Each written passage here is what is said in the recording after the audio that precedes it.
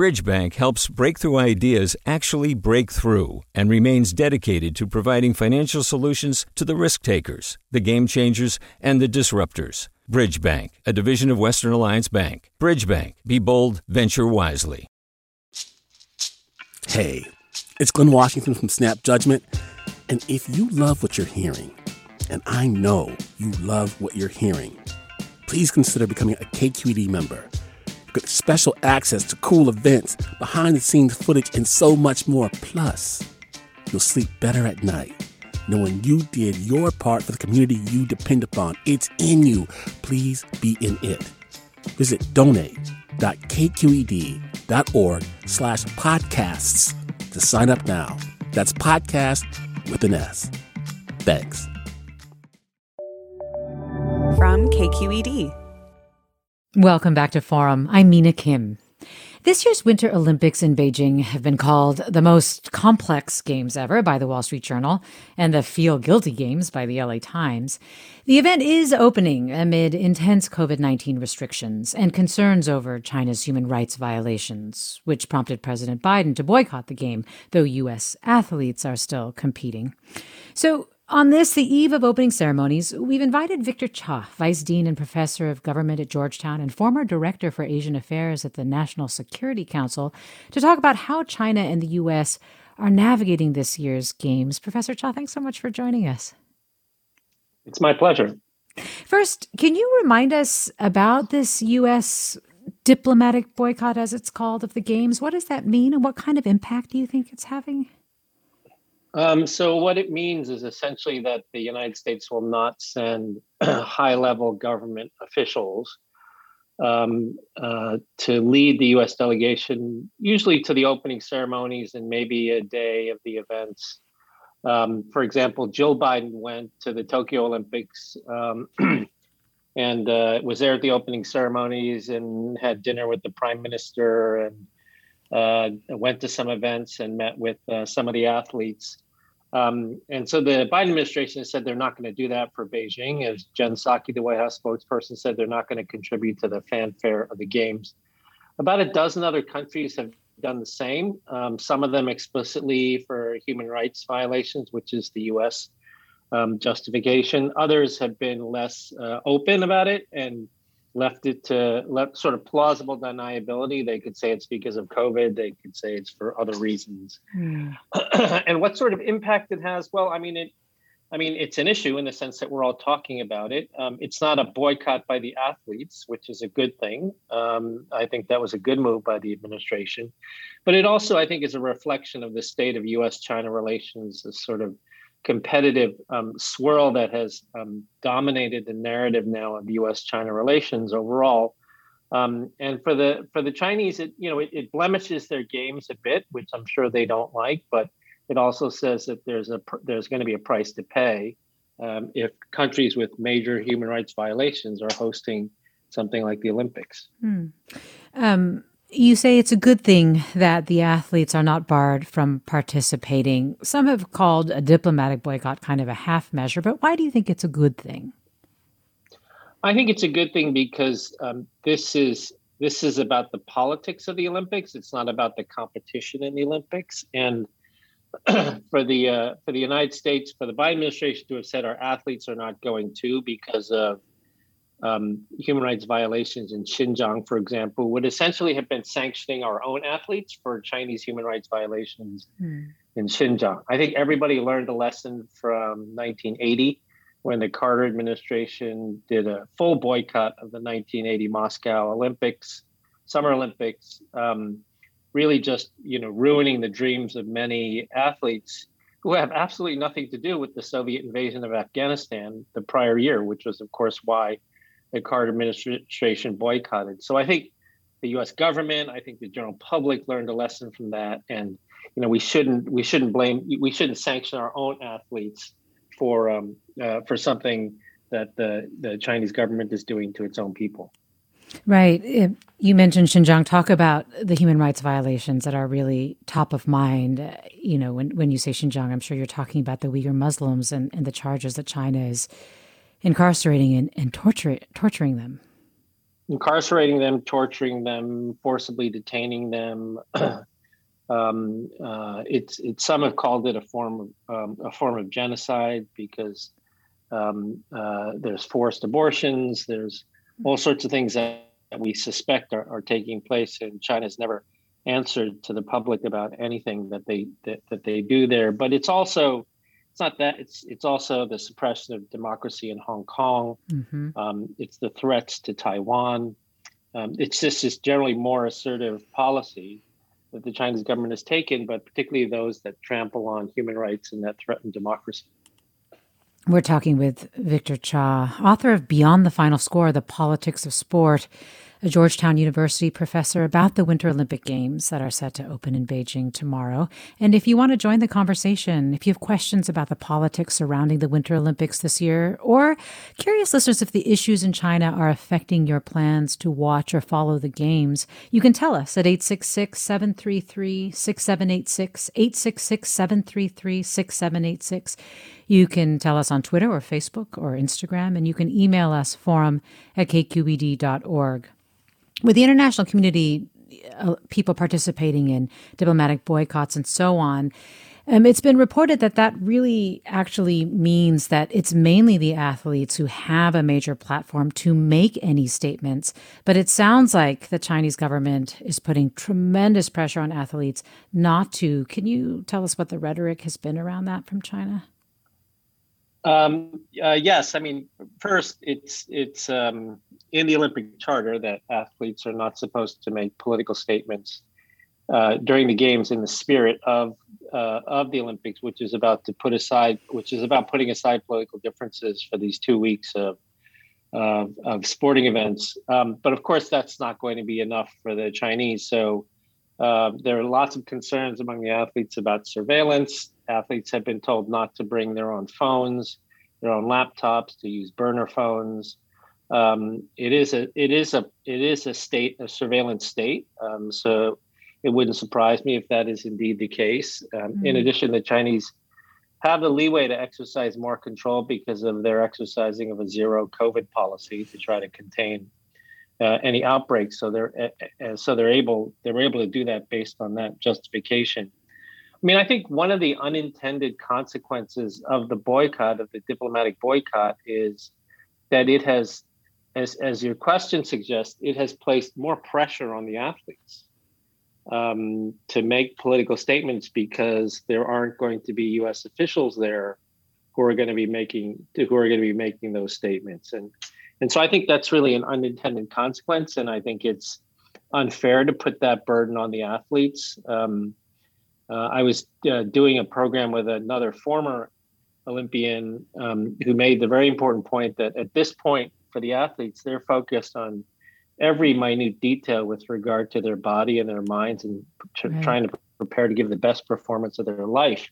And the last thing they need are, NGOs flooding their Twitter feed or their emails with, saying that you need to say something about Xinjiang or something. So I kind of feel for the athletes in that respect. So they're feeling pressure from both sides, I think, from, NGO groups that want them to do something, as well as the Chinese government and the IOC, for that matter, that are trying to muzzle any sort of statements they might make. Right. How has COVID, well, ironically, I guess in some ways, helped China when it comes to not drawing unwanted attention for human rights abuses and exercising much greater control over the athletes? Oh, it's definitely helped them in that sense. Obviously there are legitimate reasons for them wanting to try to have this be a COVID-free Olympics, but it has given them much more control over movement of people, over all sorts of restrictions that I'm sure they would have loved to have done in 2008 in the Summer Olympics, where they had people coming from all over the world into Beijing for the Games. That will not be the case this time. There's going to be no tickets sold. There are no foreign spectators. There are only a limited number of screened audiences that will be able to participate, which again will control the potential for any sort of political statements. So I think they have a lot more control over this, and they have COVID to thank for that. We're talking about the Winter Olympic Games that are set to open in Beijing tomorrow in a COVID bubble, but also under a human rights cloud. We're talking with Georgetown University professor Victor Cha, author of Beyond the Final Score, The Politics of Sport. While COVID has allowed them to exercise that degree of control and maybe minimize disruption, it still sounds like it's a very challenging environment just on a public health management level. Some have raised the fact that in China, the population there has little natural immunity. Their own developed vaccine hasn't been terribly effective. Can you talk about what's at stake there? So I think that's right. I think they're quite concerned about having this be a COVID-free Olympics. I think they are the Omicron variant, which has been raging here in the United States, is starting to show up in Asia a lot more now. We see it in Korea and Japan and in China as well. The Chinese are not as restricted as other democracies in terms of what they can do when they have an outbreak somewhere. And their so-called zero COVID policy boasts that there is zero transmission. There may be positivity, but there's zero transmission. But that basically has gone out the window since October because they have had a lot of transmission. So there's a lot at stake. I think these Olympics, the 2008 Beijing Olympics were both for an internal and an external audience. They were an external audience in the sense of showing the world what China has accomplished in terms of modernization and development since 1979, since Deng Xiaoping. But they were also meant to demonstrate internally legitimacy of the Communist Party and the state. And I think this particular Olympics is really about Xi Jinping, the leader of North Korea.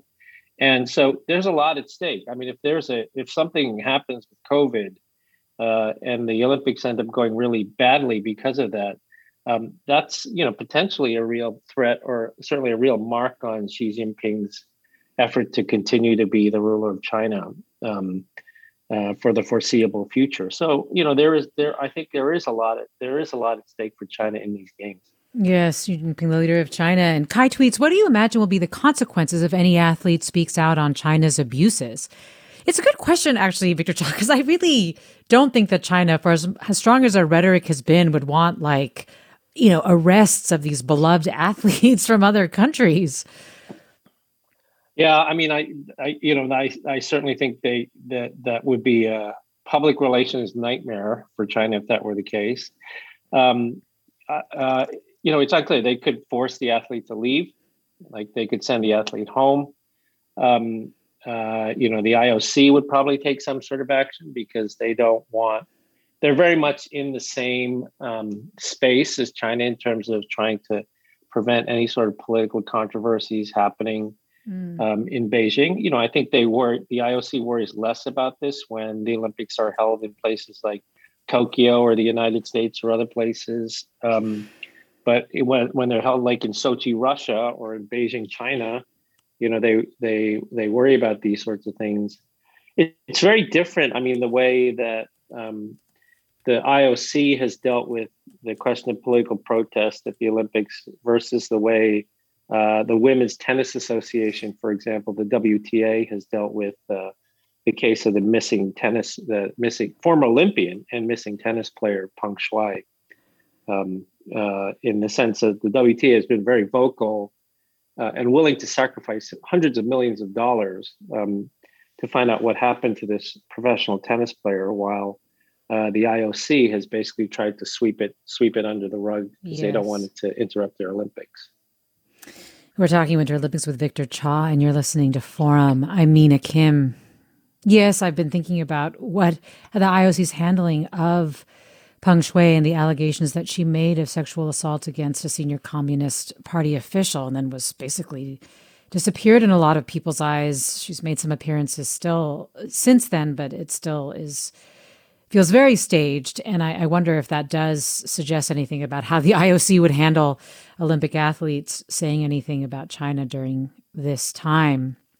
But one of the things that I do wonder is whether or not you see, as much as China wants to make sure that the Olympic Games go according to plan, that you have any reason to believe things might not settle into business as usual this time around, that there are things that could really undermine their best laid plans for basically, the incredible performances of athletes to drown out the concerns around Peng Shuai or around their human rights abuses?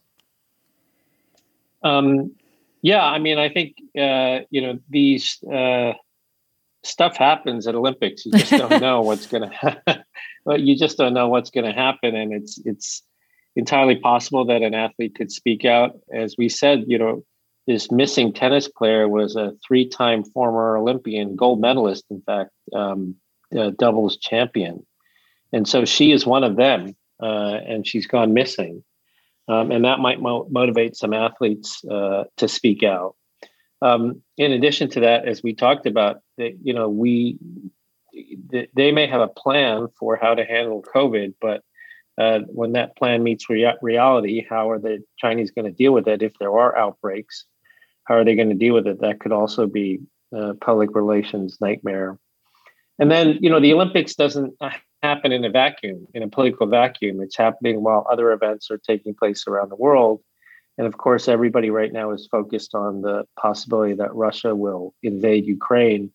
And that could also have an impact on the Beijing Olympics in unexpected and unanticipated ways. That could help Xi Jinping, but that could also hurt him in the sense that it could help him in the sense that everybody will focus on Putin and what he's doing in Ukraine, and will lose sight of the human rights violations that people talked about in the run-up to the Beijing Olympics. In which case, I think Xi Jinping would be very happy. On the other hand, it could take all the attention away from the Olympics. The Olympics becomes an afterthought, which, of course, that's the last thing Xi Jinping wants. I mean, he's hosting the world right now, and he wants it to be a show that everybody will tune into. Are you a fan of the Olympics, Professor Cha? Is this something that you really enjoy? You've looked so much at the politics of sport. I wonder what role it plays for you. Oh, yes, I do. I'm a huge sports aficionado. I love the Olympics. This, as you probably know, this is an area of research and work that I started going into after I left the U.S. government, when I didn't want to write anything else on North Korea because I just spent 4 years negotiating nuclear weapons with them. And this was something I always wanted to write about because it's to me, it's fascinating. And I think the Olympics, and I think, putting aside the politics, like we talk about the politics of the Olympics up until the day of the opening ceremony.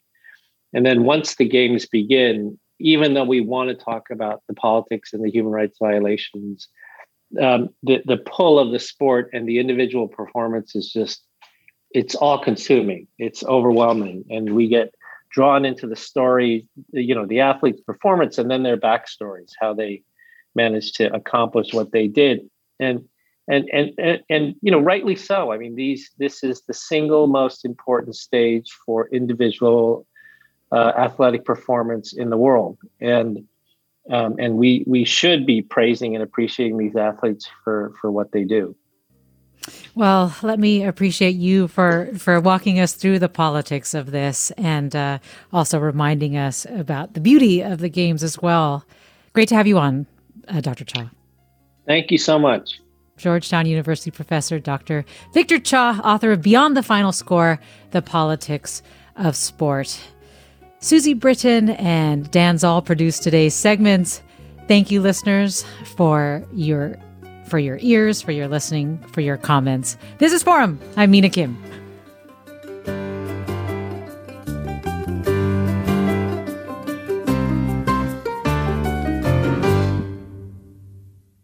Funds for the production of Forum are provided by the members of KQED Public Radio, the Germanicos Foundation, the Generosity Foundation, and the Heising Simons Foundation. Support for Forum comes from San Francisco Opera. Set 10 years after a school shooting, the critically acclaimed opera Innocence takes us into a complex emotional journey where our understanding of innocence and guilt is constantly upended. Kaya Sariaho's ethereal score collapses the past into the present as a community of survivors grapple with how to move forward. Don't miss the highly anticipated American premiere of Innocence, June 1st through 21st. Learn more at sfopera.com. We've all got those parts of our house where the internet just won't go. Well, if you had wall-to-wall Wi-Fi from Xfinity, you could worry less about dead spots. Because with wall-to-wall Wi-Fi from Xfinity, you get fast speeds, reliable connection in every room, and power for all of your devices, even when everyone's online. That's wall-to-wall Wi-Fi only with Xfinity. Restrictions apply, not available in all areas. Actual speeds vary. All over the country, we need to improve reading in Wisconsin. Schools are changing the way they teach reading. I'm calling for a renewed focus on literacy. We have gotten this wrong in New York and all across the nation. And it's happening because of a podcast. I think your podcast has changed my life. And I'm going to share this podcast with everyone I meet. Sold a Story investigates how teaching kids to read went wrong. New episodes of Sold a Story are available now.